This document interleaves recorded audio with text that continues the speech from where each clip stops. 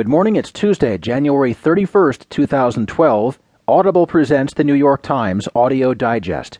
Here's what's making news on the front page this morning: balancing religion and state in Tunisia.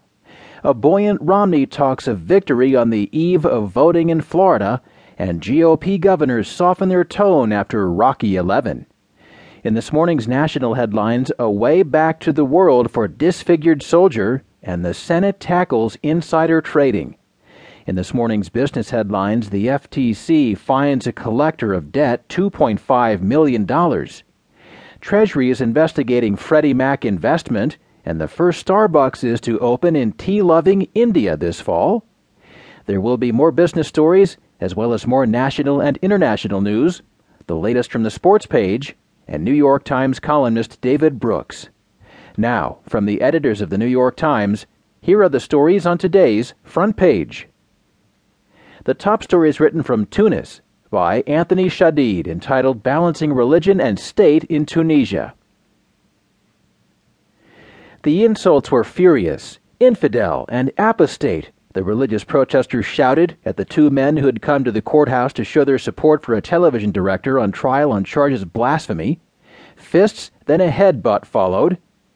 When the scuffle ended, Tunisia, which much of the Arab world sees as a model for revolution, had witnessed a crucial scene in what some have cast as a gathering contest for its soul. "We're surrendering our right to think and speak differently," said Hamadi Radisi, one of the two men from the attack last week.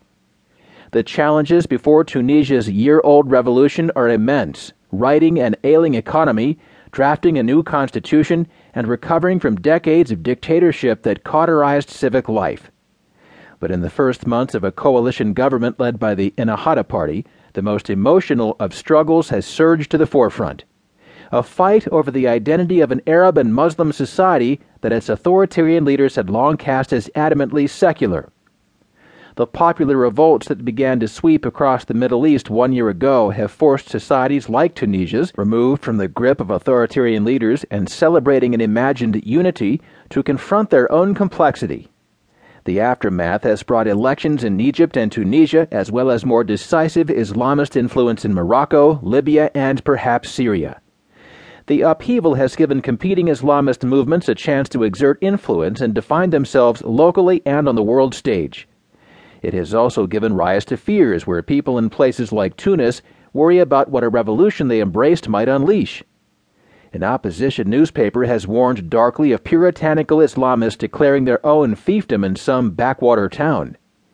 Protest convulsed a university in Tunis over its refusal to let female students take examinations while wearing veils that concealed their faces.